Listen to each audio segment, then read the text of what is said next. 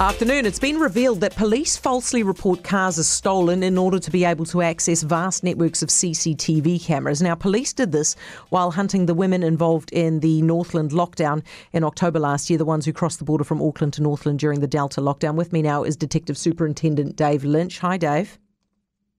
Yeah, kia ora, Heather. So tell me how this works. You actually have to lie about a vehicle being stolen, do you? No, we don't. Look, we accept that the execution from the staff in this case was poor, but ultimately what they did was lawful. And I think we need to put it in context. At the time we were in a lockdown, locating those individuals was almost one of our number one priorities at the time. The staff were acting with good intent and ultimately, doing whatever they could to locate those people who were considered a serious health risk at the time. How is it lawful to say a vehicle is stolen if it isn't? Now, what I'm saying is that it was lawful for us to use whatever means we could to track that vehicle. The execution, in terms of how we did that by putting an alert on it was stolen, that was poor execution. Was the car stolen? No, the car wasn't stolen. Did you say it was stolen?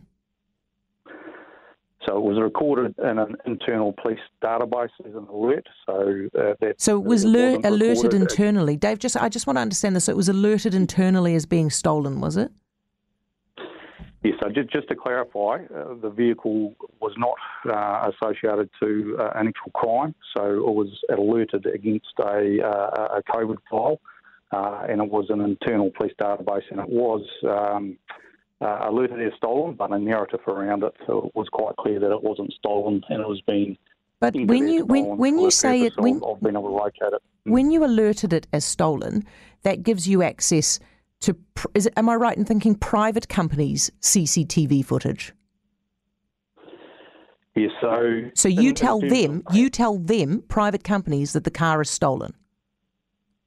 Well, that's an automated process where... That's a lie, isn't it, Dave?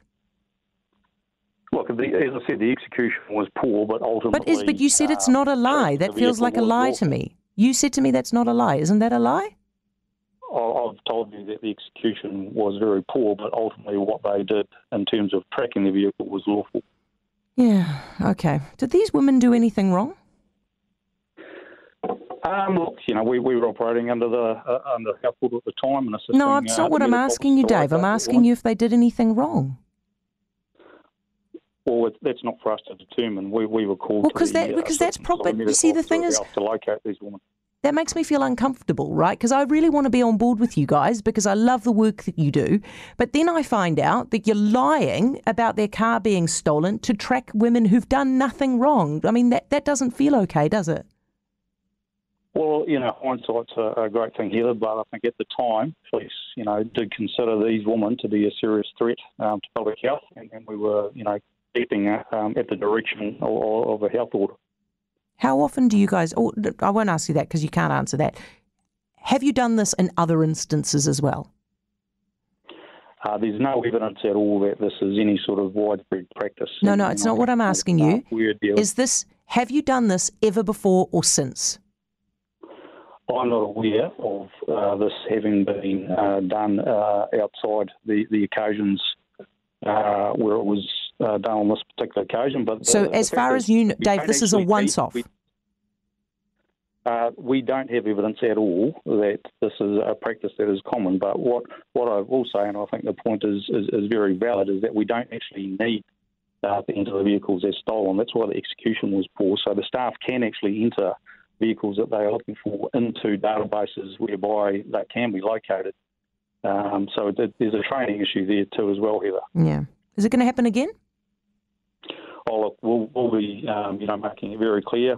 We have a policy that's publicly available on the police website. ANPR is a very valuable tool for us in terms of locating and arresting criminals, and we need to use it responsibly, and that message will certainly be getting relayed to all the staff. All right. Dave, thank you for fronting up, mate. I appreciate it. That's Dave Lynch, the Detective Superintendent. It's coming up 5:12.